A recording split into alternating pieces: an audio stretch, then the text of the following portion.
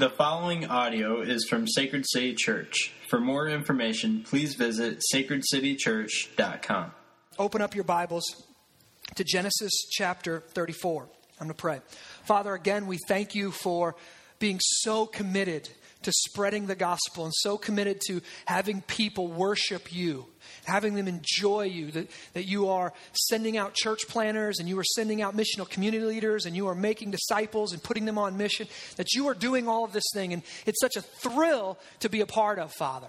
From eternity past, you've written this story of redemption, and we get to be a part of it in our day, in our age, in our culture, in the Quad Cities and in Collinsville. And I'm so thankful to get to be a part of that. My heart literally jumps inside of my chest to be a part of your mission, something that's going to last into eternity in the future, Father. What a thrill it is. And I pray right now as we open up your word, that you would open up hearts, that you would open up our minds, that you would speak through my vocal cord, that you would think through my mind. Father God, that you would anoint me to deliver your word, and you would anoint the body to listen. Anoint us to hear with gospel ears this morning. We ask that you would do this for your name and for your fame and for your glory and for our good. In Jesus' name, amen. So Sacred City has an app. If you have a smartphone or an app or a tablet, you can download Sacred City app, the Sacred City app, or on YouVersion, you can find all of our liturgy there. There's a lot of ways to follow along, but I want everyone following along in the Bible today. And let me just get us going with a brief introduction.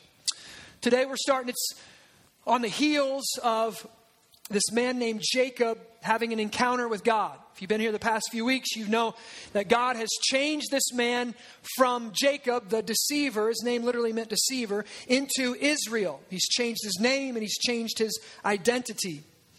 And he's told Jacob, who is now Israel, return to Bethel, the place where you first met God. It's in the promised land. Return to Bethel. And Jacob has since been reconciled with his brother Esau. Esau was threatening to kill him. The last time Esau had seen Jacob, he said, I'm going to kill you because you took my inheritance. Jacob had stole his brother's inheritance and his birthright. All right, so now God's reconciled those two. And Esau said, come follow me to Seir. Jacob said, no, I can't. I'm supposed to go to the promised land. But Jacob doesn't quite obey. Last week we saw Jacob offer to God this partial obedience by returning to the promised land, but not going as far as Bethel. So Jacob right now, in the story that we're about to read, Jacob is in a place that he shouldn't be. Okay, you know your mama told you about this, right? The first thing, bad things happen, you're in a place where you shouldn't be. Right? That's kind of what we're going to see today. He's settled down with his family in a city where God has not called him to be. You're supposed to be in Bethel. He says, nah, Shechem looks nice. This looks like a nice town. I'm going to build a barn. We're going to have, we've got plenty of money. We're going to settle down right here on the edge of the promised land. And something unique has been happening over the last few weeks. I've kind of dropped some breadcrumbs for us to notice, but I haven't really stated things too obviously. Over the past few weeks, the narrator, who is Moses of the book of Genesis, has dropped some clues for us that has been showing us something really important is about to happen regarding this woman named Dinah. Today we get to see what happens. As of right now, Jacob has 11 sons. And more than likely many daughters, but only Dinah is listed by name in all of his genealogies, which is in itself incredibly rare. It's incredibly rare for a daughter to be listed because families trace their heritage through the male line of the family. It was a patriarchal society, so the fact that Dinah is listed by name is a big hint that she's going to play an important role in the nation in the history of Israel. Dinah is the daughter, and it's going to tell us this in verse 1 again, restate it again for us. Dinah is the daughter of Leah. We remember who Leah is. Leah is the first wife of 4. Leah is the first wife of Jacob. This is the wife that he was tricked into marrying. And the scripture says of his second wife, Rachel, says Jacob loves Rachel, and Jacob what, Leah? Hates. Jacob hated Leah. Okay? So Dinah is the daughter of the hated wife. Okay? We are meant to pick up this emotional context from the opening sentence in chapter 34. Now, Dinah, the daughter of Leah, whom she had borne to Jacob. Okay? Now, Dinah, the daughter of Leah. This has already been stated in the past so far. This has already been stated over the last 3 chapters. But the narrator is making a point. He's wanting us to pick it up right away. The wife that Jacob hated, this daughter, this is what's about to happen to her. Okay? So we know if you have a father who hates your mom, and he's probably not too fond of you, there's going to be an emotional hole there. There's going to be a gap where the father, a loving father, is supposed to fill and protect and guide and nurture and kind of provide an identity for, that there's going to be a hole, there's going to be a gap there. And that's what the author is wanting us to see. And right away, look how he follows up this sentence. Whom she had borne to Jacob, went out to see the women of the land. Okay, Jacob, great job. You're in a place you shouldn't be. You are raising a daughter that you don't really love because you hate her mother.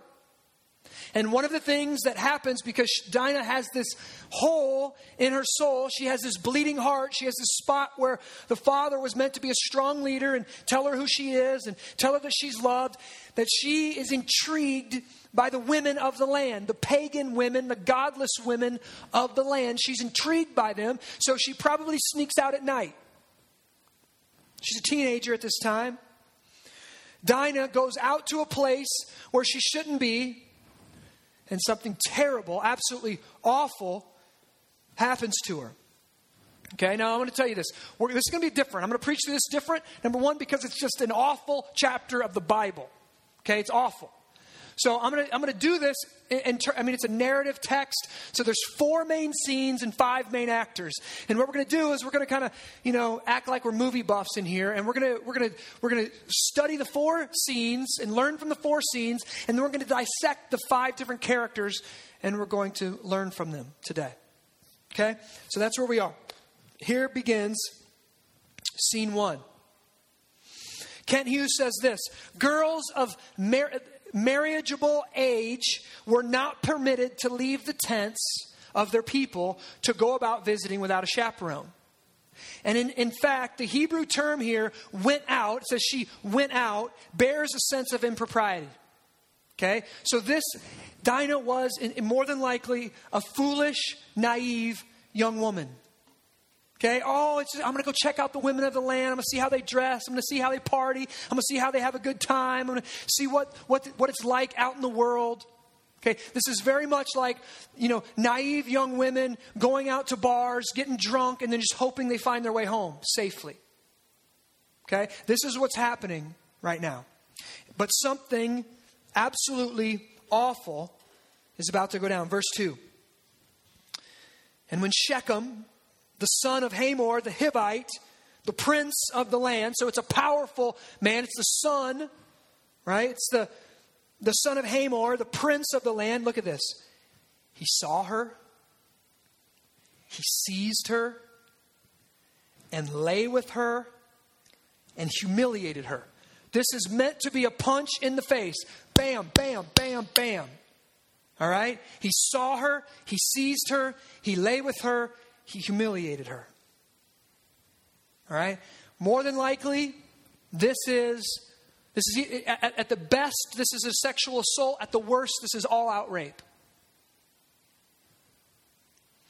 It's interesting to note here. Let's keep reading, actually. And his soul, after he did this powerful man, his soul was drawn to Dinah, the daughter of Jacob, and he loved the young woman, and he spoke tenderly to her. So Shechem spoke to his father Hamor, saying, "Get me this girl for my wife." Okay, what a creep. Right? He rapes her, and then he falls in love with her, and he wants to marry her. It's interesting to note here that after several years, about 4,000 years of wickedness, the wickedness of men hasn't really changed any. This ancient story from Genesis sounds very familiar to some recent news headlines that we've heard. On May 9th, the news story broke of 3 young women who had been rescued after being kidnapped and raped for almost a decade. And this horrendous story didn't come from the slums of New York City or the ghettos of LA, but from the Midwest town of Cleveland, Ohio. A man had kidnapped 3 young girls, kept them as his sexual slaves and prisoners for a decade. This type of horrific crime should rightly cause us to experience a great deal of anger. It's a righteous anger. A lot of people say, whoa, you should suppress anger. You shouldn't feel angry. Anger is a negative emotion. That's not what the Bible says. Our God gets angry. He is a righteous anger. Now, oftentimes we get angry and it's not a righteous anger. But we should have a righteous indignation. We should be angry about injustice such as this. That is the appropriate response. What do we expect? I expect, maybe you're with me, I expect that this man in Cleveland, Ohio, I expect his head to roll. We cry out for justice and hope that at the very least he's going to spend the rest of his life behind bars. Can you imagine being those girls' father? Thinking they're dead for 10 years. Having your little girl locked in a basement for a decade. I can't imagine it. It makes my heart drop. It makes my stomach hurt. It makes me sick to my stomach. And I'm just letting you know ahead of time. Sorry. I'm just going to let you know ahead of time. If something like this were to ever happen to my daughter, I will probably cease to be your pastor. I will be in jail because I will go Jack Bauer vigilante justice on this guy. And it's not even, and it's like a joke, but it's not a joke. This text was dangerous to me this week. It was heavy. I couldn't feel it. I could feel it, but I couldn't bear the weight of the text. And I'm looking at my 2 daughters, right? And I want to lock them in a cage myself to prevent stuff like this from happening. Right? The shotgun dad, there's a reason dads are supposed to come to the door with a shotgun when a child is dating. Right? Why? Because we know we're men. Ladies, you don't know nothing about this. We know the thought of every adolescent man. They're all like little Shechems. Every adolescent man is like a little Shechem. Right? He's a little pubescent. Out of control. Nerves and hormones are firing everywhere. And we know that we have to threaten his life. If you look at my daughter, I will rip your eyeballs out of your head. This is not a joke. Those of you guys who, my brother Alex, he's got 2 boys and 1 boy on the way. He don't have to worry about this stuff. He's just got to whoop his boy and wrestle him and let him know who's boss in the house. I got 2 daughters. I'm going to have an arsenal at my house. Why do I CrossFit? So I can wear a sleeveless shirt when he comes over and go, what? I'm 40 years old. By that time, I'll be 40 years old and I can choke you out. I got video. I fought in a cage once. I'm going to let him know. I will let him know. All right? Men, it is our job to protect our daughters. There should be no such thing as a father who's not overprotective. Here's the deal. Who says I have an overprotected father? Who says it? Foolish Dinas. Foolish Dinas. My dad is so overprotective. There's no such thing. Well, I don't want to go there. I could literally lock her in a cage and that would be a little overprotective. Right? So there could be overprotective fathers. But most of the time there's not. Fathers, you know what's in the heart of young men. You know what they want. Right? We know this. So yes, we're meant to protect our young daughters. And as I thought about this week, what can you do? This world that we live in is so wicked, it's so dark, and there's so many foolish philosophers, and there's so many foolish politicians, and there's so many foolish people out there who want to promote this theology that says people are basically good. People are basically nice. People are basically kind. And yet those same people, those hypocritical leaders, still have deadbolts on their door. Still have gated fences and security outside their door. Why? Because we know this world is full of wickedness and evil. Man. So this story can really hit close to home for us, since we just saw something very similar happen in our own news stations this month. But this is thousands of years ago. and there wasn't the advanced legal system that we have today. So what happens? What happens in response to Shechem's sin and Dinah's kidnap and rape? What we're going to see in this text today is what happens in response to this sin is it's hard to say, but it is equally as awful. What happens in response to the sin is equally as awful. See, by nature, we are sinners who respond sinfully to being sinned against. So when someone sins against us, by nature, we want to sin against them. And that's what you're going to see today. You don't see justice. You see vigilante justice. You see revenge. So, let's pick it up in verse 5. This is the beginning of scene 2. Now Jacob heard that he had defiled his daughter Dinah. Daddy hears about it. But his sons were with his livestock in the field, so Jacob held his peace until they come. Okay? I get this at first. I'm reading this text and I'm like, okay, I get it. Jacob's waiting. He needs backup. Right? He's going to go after Shechem. He's going to take care of this Hamor guy. He's going to go after him. But Jacob, he's sitting at home. He finds out that his daughter's been raped and kidnapped, but he doesn't do anything at first because his backup is in the field. Right? Dads, this is why we want to have a lot of sons. Right? If somebody comes against us, they're not just coming against me. They're coming against my whole clan. Right? That I got a little army to back me up. Right? So this is what I think, okay, all right, Jacob. You know, in the last chapter, he responded to his fear with courage and faith in God. Maybe he's doing that right here. Well, let's keep reading. Verse 6. And Hamor, the father of Shechem, went out to Jacob to meet with him. So now the father of the rapist is coming out to meet with the father of the victim. Verse 7. The sons of Jacob had come in from the field as soon as they heard of it. And the men were indignant and very angry. So the brothers are ticked here, right? Rightly so. Because he had done an outrageous thing. Look at this. This is awesome. He had done an outrageous thing in Israel by lying, having sex with Jacob's daughter. Do you see what we just did right there? The brothers say, whoa, this is wicked. I am angry about this. This shouldn't be done in Israel to Jacob's daughter. They just use both of Jacob's names. They use Jacob's birth name and they use Jacob's covenant name. Drawing us into, this wasn't just a sin against you, Jacob. This was a sin against God. This is a sin against God's covenant. That there's this intermarriage, or they're trying to do this intermarriage, and this thing's going on. So we begin to see what's about to happen here in verse 6 to 7. That Jacob, he's not just a patient father waiting to use wisdom and waiting for his boys to get in, but he's actually negligent. He's actually non-responsive to his daughter's rape, and now his brothers are irate about it.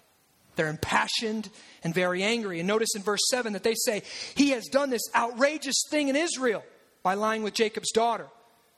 Right? They're drawing attention to the sin against us and a sin against our sister and a sin against God. But now look at verse 8.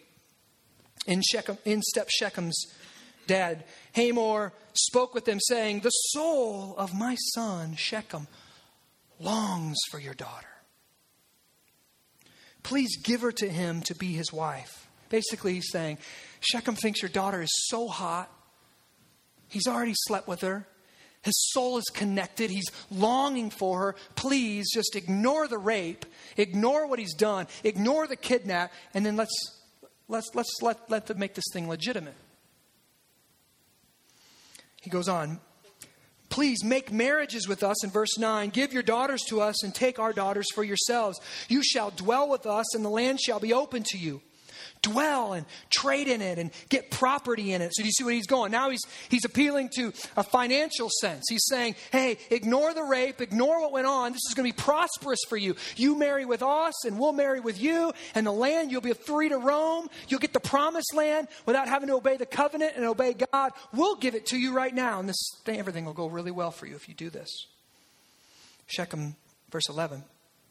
Shechem also said to her father. So now the little horny, aggressive, rapist young man, he's not patient. His dad's trying to negotiate and broker this deal and be really, PC about it. But then Shechem's passions and his desires, he just can't keep his mouth shut. So Shechem also said to her father and to her brothers, let me find favor in your eyes. Look at this. Whatever you say to me, I will give. Now listen, that should perk our ears up. Do we remember a few chapters back that Jacob said the same thing to Laban about Rachel? Hey, what do you want for her? I'll do anything for her. I'll work 7 years of my life for her. And Laban sat back and went, hook, line, sinker. And now we've got Jacob and his sons sitting back, and they're on the other side of it now. And Shechem goes, name the bride price. Whatever it is, I'll give it. I want this woman for my wife. Keep reading. Ask me for a great bride price in gift as you will, and I will give whatever you say to me. Only give me the young woman to be my wife. That's all he cares about. And this is where Dad balks. Jacob backs down.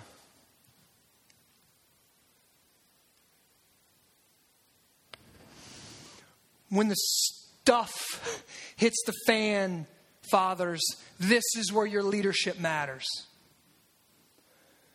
In times of adversity, in times of difficulty, in times of great pressure, this is when your leadership matters.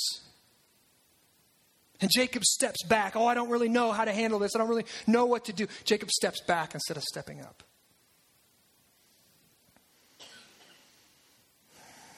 So Jacob's sons, see, somebody's going to lead.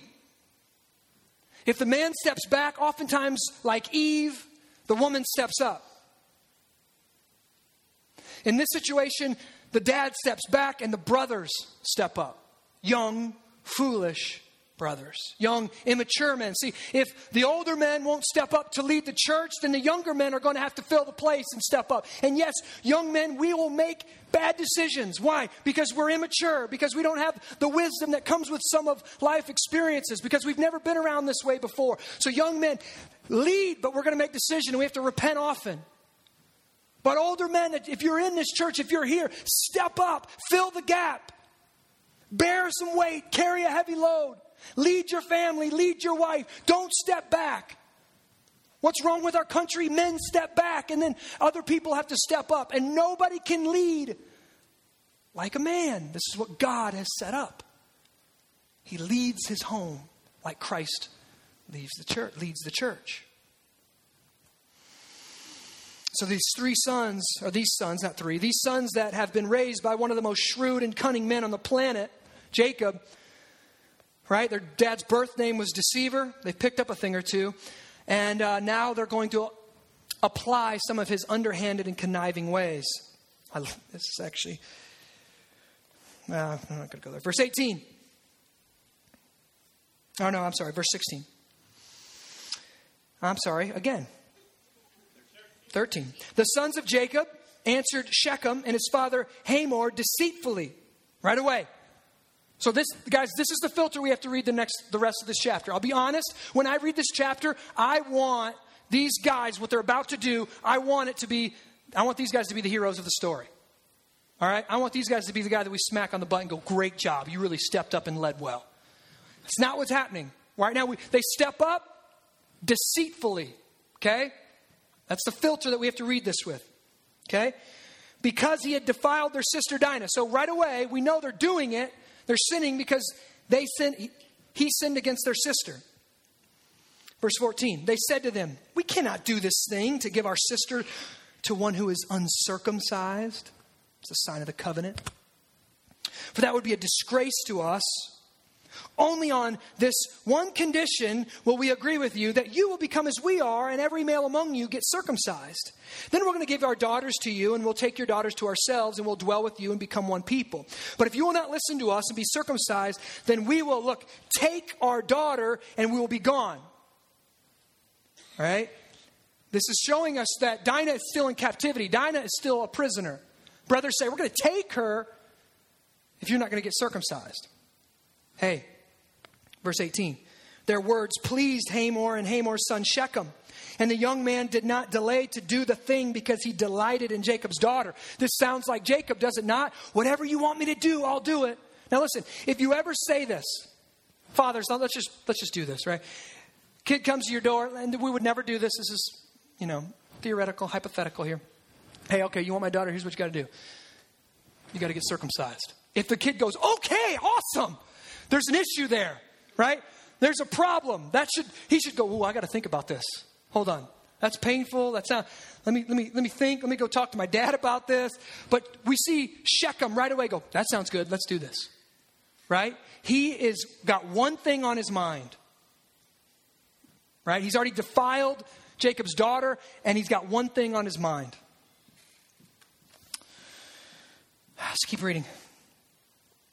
So Hamor and his son Shechem came to the gate of their city. This is where the men would gather to discuss politics and discuss the things of the city. And he spoke to the men of the city, saying, these men, speaking of Jacob and his sons, these men are at peace with us now. Let them dwell in the land and trade in it. For behold, the land is large enough for them. Let us take their daughters as wives, and let us give them our daughters. Only on this one condition will the men agree to dwell with us to become one people, when every male among us is circumcised as they are circumcised. And then listen, here's the benefit. Here's the pitch. Here's the politicking.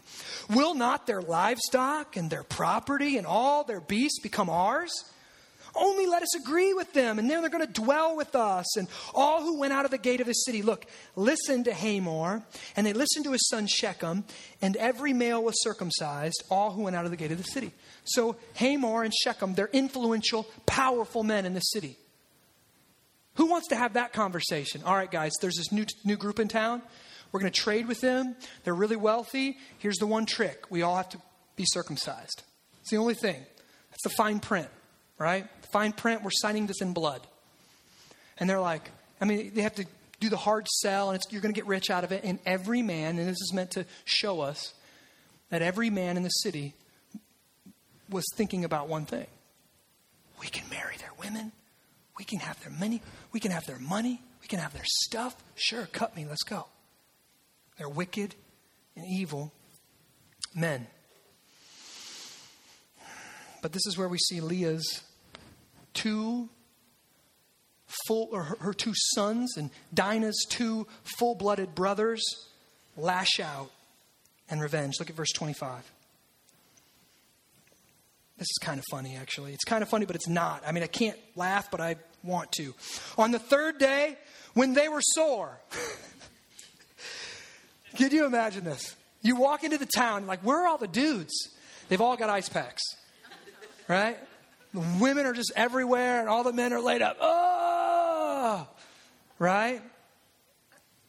They're all sore from their circumcision. And what happens?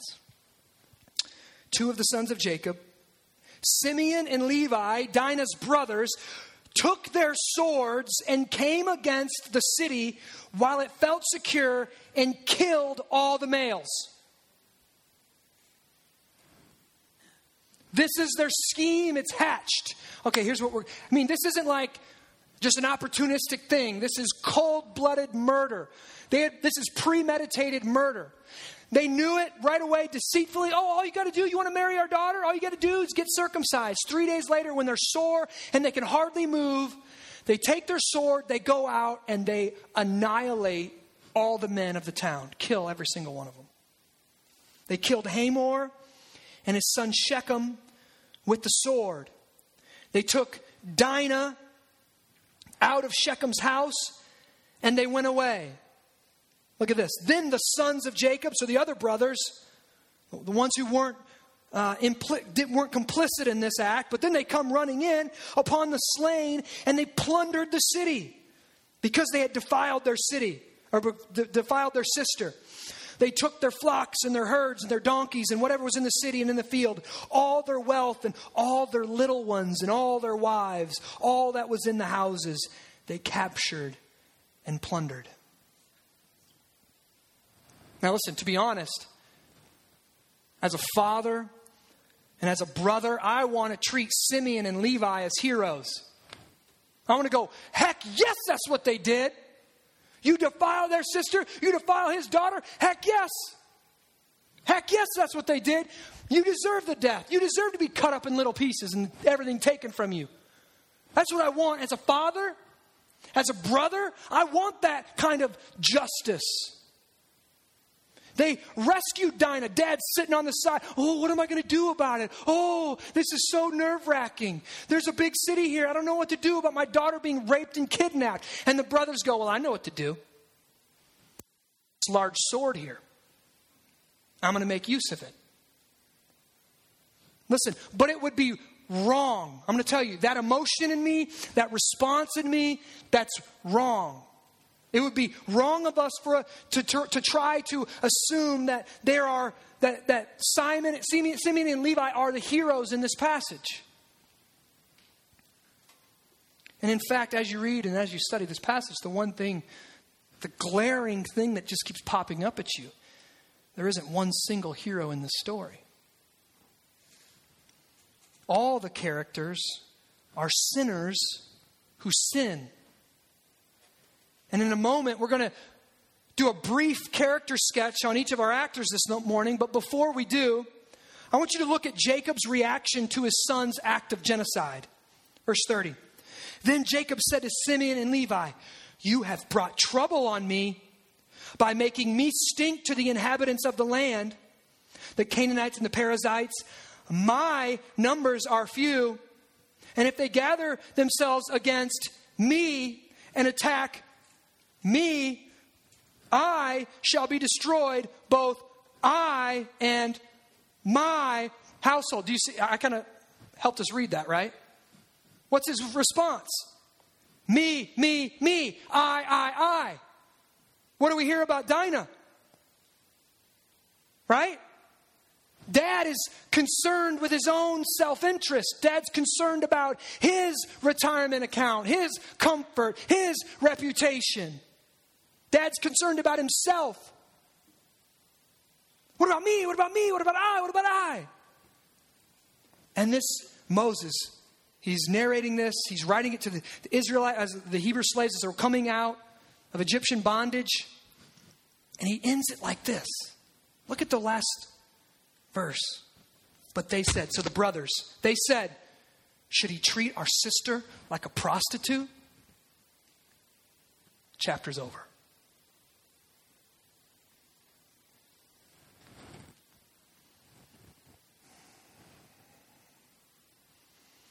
Gordon Wenham, in his commentary on Genesis, writes of Jacob, he does not condemn them for the massacre. He doesn't condemn them for abusing the rite of circumcision. This is the mark of the covenant, remember? This is how we determine who are God's people. He doesn't condemn them for abusing the rite of circumcision or even the breach of their contract. Rather, he protests that the consequences of their actions have made him unpopular. What are the neighbors going to think? Nor does he seem worried by his daughter's rape or the prospect of intermarriage with the Canaanites. He is only concerned about his own skin. Oh, Jacob, back to his old tricks. But the chapter ends with the brothers rebuking the father. Should he get away with it? Should he be able to treat our sister? He doesn't even say your daughter. He says to treat our sister like a prostitute. See, Jacob's sons don't respect his father anymore. This lack of leadership. They know that he didn't respond the way that he should have. Can I ask you, what do you do with a story like this in the Bible? Stories like this are why you stop reading the Bible if you start in Genesis. Right? All you guys who commit, I'm going to read the Bible this year, and on January 1st you start in the book of Genesis and you only get to about this far. This is why. What do you do about it? I mean, if you're not familiar with the Bible and you don't know how to handle it, you're going to read this story and what are you going to try to get out of this? Right? This looks to me more like an episode of Law and Order Special Victims Unit, right? Than it does some kind of moral tale that you're supposed to pull out some moral attaboy that you're supposed to go do and apply to your life. What are you supposed to apply to your life from this?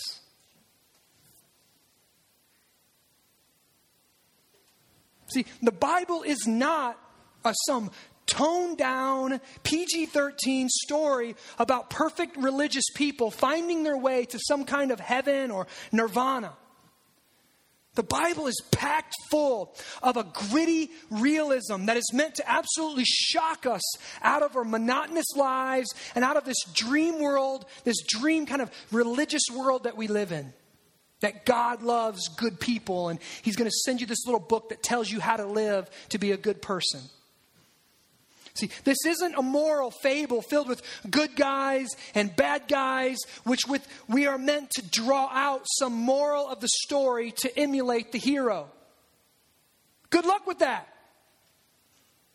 What am I going to do with this text today? Hey guys, listen. Don't massacre a whole city. It's probably bad.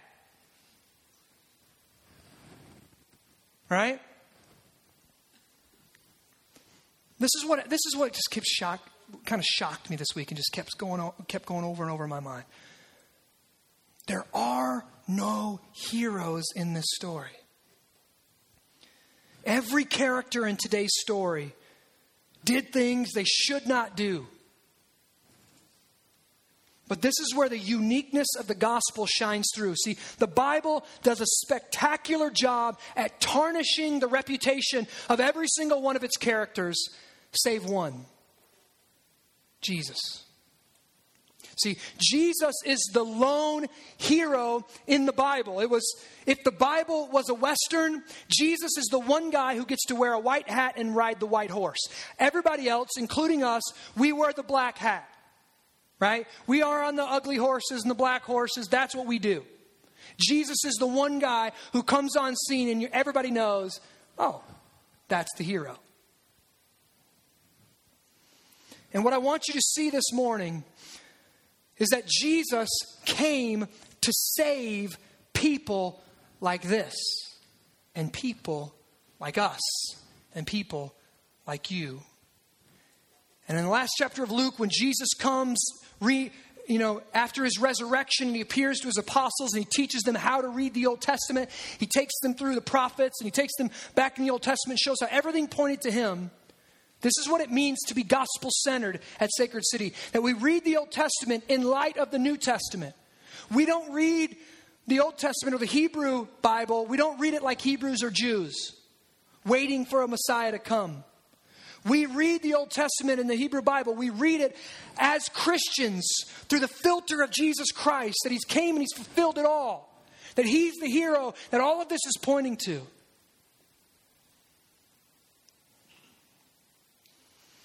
Jesus died for women like Dinah, for men like Jacob, men like Shechem, Hamor, and Jacob's sons. This should sound scandalous to our Midwestern ears. Absolutely scandalous. The gospel is explicit in its content. He came for sinners. I'm going to say we see this in two ways. Jesus is our example. This is how kind of the lens that an easy way to use the lens of Jesus, the gospel-centered lens, to read the Old Testament. Even to fight your sin and to fight for joy. Two things. Number one, Jesus is your example. And number two, Jesus is your substitute. Okay, and we're going to do this through a brief character sketch here. Jesus loves the unloved Dinah. Jesus loves the unloved Dinah. The girl who has the ache, the father hunger of a weak father, the girl that has that in her soul. Jesus fills that. Jesus pursues her. Jesus loves her. And then this is how Jesus is her example. Only Jesus knows what it's like to be a truly innocent victim. So He can relate to those who have been victims of sexual assault and rape. Jesus knows what it's like not to foolishly place Himself in harm's way. Jesus knows what it's like to be an absolute victim, never done anything wrong, never sinned, but have the wrath of the world poured against Him. Be assaulted Jesus knows what Dinah feels like. He's her example of how to suffer well. He's her example how to suffer and sin not. How to be victimized, but not let the victim identity own you. Jesus was victimized, but he's not a victim. He's a conquering king. If you've been assaulted or raped, and statistically I know that you're in here, God, he grieves over that. Jesus grieves over that. Jesus knows what it's like to be an innocent victim. But listen, Jesus isn't just your example. He's also your substitute. See, when Jesus went to the cross, he absorbed all of that wrath, all of that anger. He absorbed it in himself and died. But he didn't just absorb the wrath. You talk to victims of assault and they feel dirty because the sin's not outside of their body. The sin's inside of their body. It's like a tent that's been defiled, and they walk around feeling dirty and feeling victimized and feeling disgusting. And listen, Jesus was your substitute on the cross. He absorbs that shame. He absorbs that filth. He absorbs that feeling of being dirty and feeling abused. He absorbs it. It's called expiation. That your filth and your that dirtiness that you feel was taken out of you and placed on Jesus. And he does what with it? He dies with it. He kills it. And he gives you a new identity of you're pure and you're washed. And though your robe were red like scarlet, now you're white as snow. Jesus is your example, but he's also your substitute if you've been victimized this morning. Jesus takes the place of Dinah.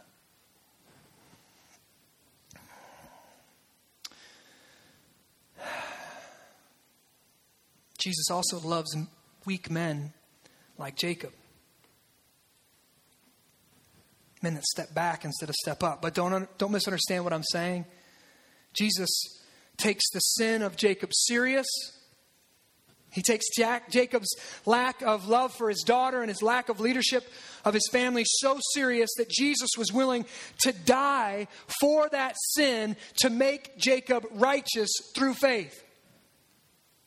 See, some of us that cry out for justice and they cry out that we think that God lets sin go on, and maybe you have a father who's been weak and he hasn't led, and you're so angry at him and you're so angry at God.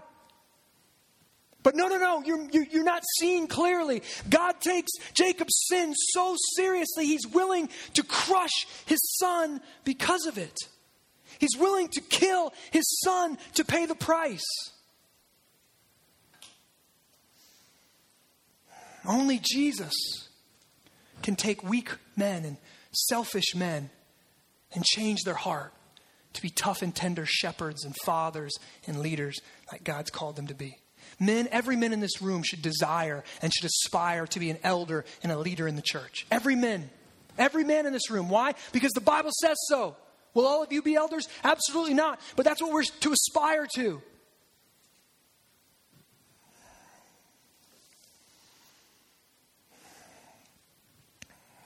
And Jesus loves Dinah's brothers. Jesus knows and understands the wrath of Dinah's brothers, the anger and the righteous indignation and the fury that they feel, that they want to lash out and take vengeance upon the perpetrators. They were right to be angry and want vengeance, but they were wrong in how they executed it. Now I want you to go, if you have your Bible, go to 2 Thessalonians. So many people have this idea of Jesus where Jesus came in humility. He was born in Bethlehem, right? He was born in a stable and surrounded by animals, and he was impoverished, and he grew up this poor carpenter, this humble son of a carpenter. Jesus was very humble in the way that he came, in the way that he appeared to us. But can I tell you, that's not how Jesus looks anymore. That's not Jesus anymore. I want you to look at this. 2 Thessalonians chapter 1. Where am I at? Chapter 1, verse 6. Actually, just start. Yeah, that's verse 6. Fine. Since indeed God considers it just to repay with affliction those who afflict you, to grant relief to you who are afflicted as well to us. And look at this. When the Lord Jesus is revealed from heaven, it's in his second coming, with his mighty angels in flaming fire, inflicting vengeance on those who do not know God and on those who do not obey the gospel of our Lord Jesus.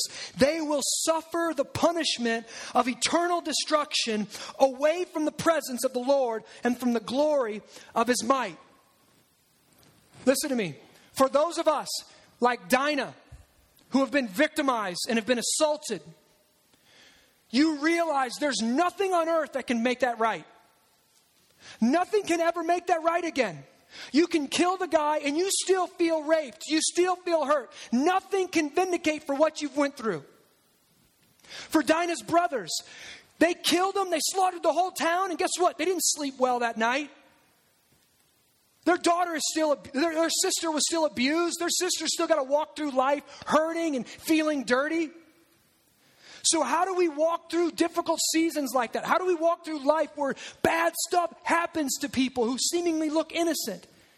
One of the ways we do that is by looking to Jesus. That Jesus, when he comes back, he's not coming back in a manger.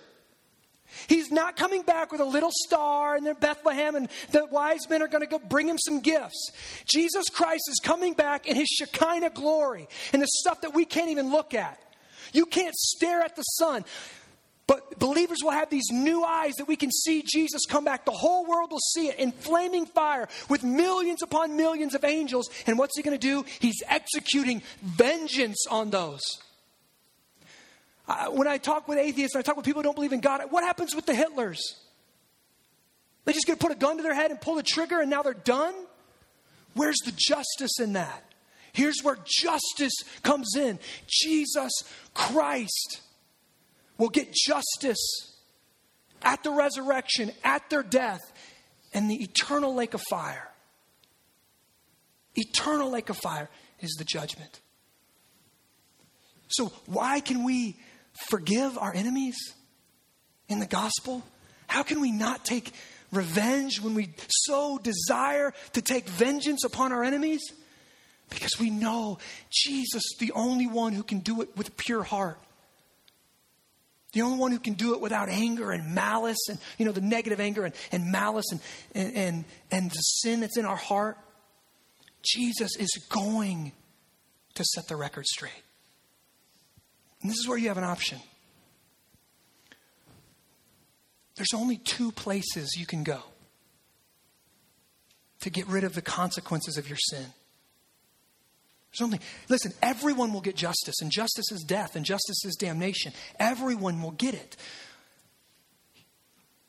Here's the loophole.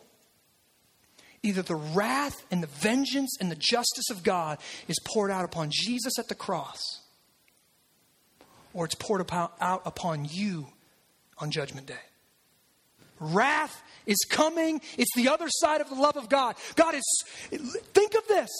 God is looking at the Dinahs. God is looking at the victims. God is looking at the people who have been hurt. And he's so angry over that. He loves her so much. He's so angry over that. He's willing to execute his justice on the perpetrators. How can God be angry? It's the other side of love. If you love someone and you see someone hurting them, you're angry at the person hurting. So we have two options. Either God's wrath is poured out in full upon us, not right now on this earth, but when we die. Or that wrath, once and for all, was poured out upon Christ. And by faith in his life, death, resurrection, and ascension, we can be credited the righteousness of Christ. And that diverts, it's called propitiation. It diverts the wrath of God away from us and onto Jesus. What a Savior that we have. But Jesus also knows, and he loves men like Shechem and Hamor. Jesus in no way condones their behavior. But Jesus is willing and able to save such wicked men to show off the extravagance of his love and grace. One more text this morning, 1 Corinthians chapter 6, verse 9. I feel like some of us have heard this scripture many times, and we hate this scripture. We hate the Bible. If we're maybe on the, we hate this when it comes up in politics. But I think many times it's because we haven't finished the scripture and we don't understand what it's talking about. Verse 9 through 11. Or do you not know that the unrighteous will not inherit the kingdom of God? Do not be deceived, neither the sexually immoral, nor idolaters, nor adulterers, nor men who practice homosexuality, nor thieves, nor the greedy, nor drunkards, nor revilers, nor swindlers will inherit the kingdom of God. Now listen, many times we stop there. Many times we stop there just because some right-wing guy wants to beat somebody with some morality. You are awful people, you're a sinner, and God hates you, and he wants to send you to hell. That's not how the scripture ends. Look at this next scripture. And such were some of you. And such were some of you. But you were washed. Thank God. You were sanctified. It means set apart for his work. You were justified. That means declared not guilty in God's sight. In the name of the Lord Jesus and by the Spirit of our God. Do you hear that this morning? Some of you, there could be rapists in this room. There could be sexually abusers in this room. There could be those who practice, the greedy, those who practice homosexuality, those who practice all the idol worship that he just talked about in that section. But here's the gospel promise. Such were some of you. Through the blood of Jesus, through his death, resurrection, and ascension, that can be in your past. You can be washed. You can be set apart. You can be saved. You can be purified. You can be cleansed. All by God's precious Spirit. He justifies them by grace through faith in his life, death, and resurrection. See, listen, Jesus alone can take our sin and kill it because he doesn't have his own sin to deal with. All the actors in our drama today respond sinfully because they have sin in them. Jesus was born the Son of God. He didn't have the sinful DNA that we're born with. Because he didn't have that sinful DNA, Jesus Christ could respond without sin even when he was sinned against. If you and I went to the cross, we would only be making payment for our own sins. But Jesus was the sinless Son of God. His death on the cross was a substitutionary atonement for all of those who place their faith in the cross. We are meant to look at the story and be deeply grieved by the sin and the wickedness that we find in it. We're meant to read it and grieve with those who've been sexually assaulted like Dinah. We are meant to be angered by Jacob's lack and fatherly care and leadership. We are meant to notice the absolute lack of morality from the pagans, Hamor and Shechem. And we're to be wise as serpents and to remember that there are evil men walking our streets today that desire nothing more than to take advantage of those who are weak. Ladies, if you have a man in your missional community that's trying to love you and says it's probably not wise that you go out by yourself, it's probably not wise that you date that unbeliever, it's probably not wise. Listen, he's not trying to be some right-wing, legalistic, control freak. He's trying to love you. He's trying to care for you. He's trying to protect you. One of the things I tell my son every night, and I pray over him every night, is Father, give him tough skin and a soft heart and help him stand up for the weak, help him protect his sister and love his mom well. I want my son to be a man that protects the weak, doesn't stand back and watch as bad things happen to people. And we are meant to cringe at the unbridled wrath and the vengeance dispensed by Dinah's two brothers. This chapter is one giant lesson on the depravity of mankind and the depth of our own sin. What can we do in the face of such wickedness? We turn the news on and it's everywhere. Listen, this, people, Sacred City family, this is why God sent Jesus. No one else in all of humanity could fix what's happened to us. because of sin and the fall. Sin has ruined us too deeply. The rottenness of sin has corrupted our core.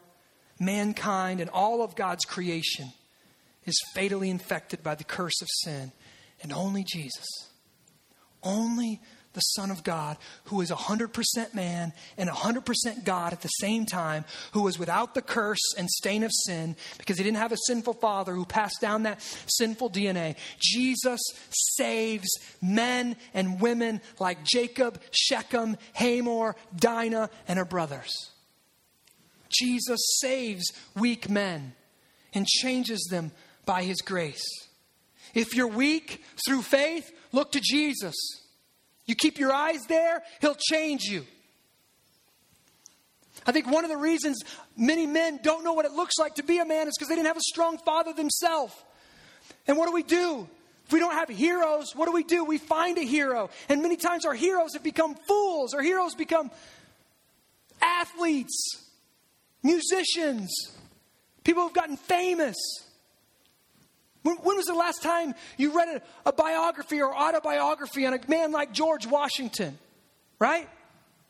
When was the last time you read a biography of a missionary who gave his life overseas? Men, we need heroes. We need men that we can look to and aspire to. And all of those are subcategories and all those are under. Ultimately, we have to keep our eyes fixed on Jesus.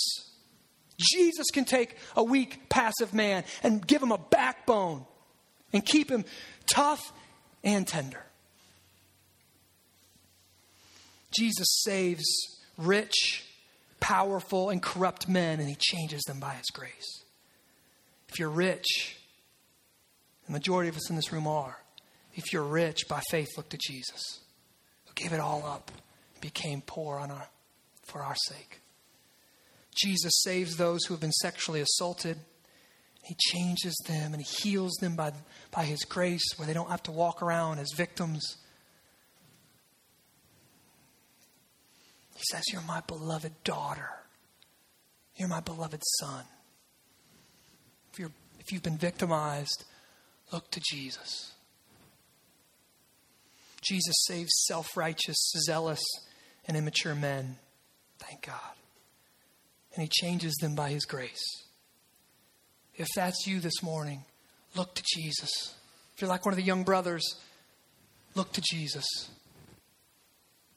who's humble and weak, and in his weakness was made strong. We don't grow, we don't change, we don't mature by wallowing around in our own sins and failures. We grow and mature by fixing our eyes on Jesus, who is both our example and our substitute. He was our example and our substitute. A 19th century preacher, Robert M. Cheney, said, for every one look, how do you live this? For every one look you look in. For every one look you look at your sin. For every one glance you take at yourself, take 10 looks at Christ. Listen. He's your example. He shows you how you're supposed to live. And this is the brilliance of it. This is why listen guys, I suck as an example. Okay? If you use me as an example, I can give you kind of an example, but then when you fail me, you're going to feel like a failure. When you fail my standard, or you fail to measure up to my level, or whatever that is, or the level you think I have, when you fail me, you're going to feel like a failure. Why? Because I'm not your substitute. I haven't justified you. Jesus is the only one who sets the standard and gives us an example that's incredibly high. But every time we fail it, he reminds us, hey, you remember? Yeah, I knew you were going to suck. That's why I died for you. I remember, I paid for this. Now get back up, baby. Get back up. You're my son. You're my daughter. I've already paid for this sin. I've already paid for this mistake. I've already paid for this. See, this is why if you just have Jesus as your example, like many people do in our culture, you walk around with a heavy morality. That's all you have is morality. But when he's your example, you get to see day in and day out how you fail him. But every time you fail him, you just feel more of his love. Because it's all grace given to me. This is the gift. This is who Jesus is. This is how the gospel changes us as people. Not just an example, but our substitute. Praise God for the gospel. Praise God. And if you're in here this morning, you know what? And maybe you thought Jesus was just a great example. There's a lot of churches, I hate to say it, there's a lot of churches that teach that. And it's not the gospel. It's not the point of the Bible. He was your substitute. He took your place. He paid the debt that you owe. He absorbed the wrath that should be on you. He took the shame that you should feel over your past sin. He's your substitute. It's amazing. Let me pray. Father, I believe that the power of the gospel changes people. Even right now, weak men who are overpowered by pornography, weak men who've been taking advantage of women, women who've been victimized, and they've carried that label around their whole life, that even now, the power of your gospel and by your Holy Spirit, you're bringing healing to your people, that they are sons. And if they're sons, then an heir. Father, remind them of their identity. Apply it to their heart through your Spirit this morning. Weak men, give them a backbone. For every one look they look at their weakness, have them look 10 times to Christ, who was their substitute. For those in this room who have never believed on Jesus Christ, I pray, even right now, you would give them faith to believe, and they would place their faith in the living, resurrected Son of the Most High God, who will come back in judgment and in fury one day. And all of those in Christ will rejoice as the earth is renewed and as all the sin is paid for and all of creation is made new again. And all of our sin atoned for. Father, thank you for dealing so completely with our sin. And as believers and as a family this morning, a family of faith, we come before your throne of grace and we come before your table and we take the bread into our hands where Jesus took it and he broke it and he said, this is my body that's been broken for you. He is our substitute. And we take the cup and said, this is the cup of the new covenant. It's my blood that has been spilled for you. We take it and we eat it and we drink it this morning. And we relish in the fact of the gospel. That you are our example and also our substitute this morning. And Father, through this, let us renew our covenant with you. We are your people and you are our God. In Jesus' name we pray. Amen.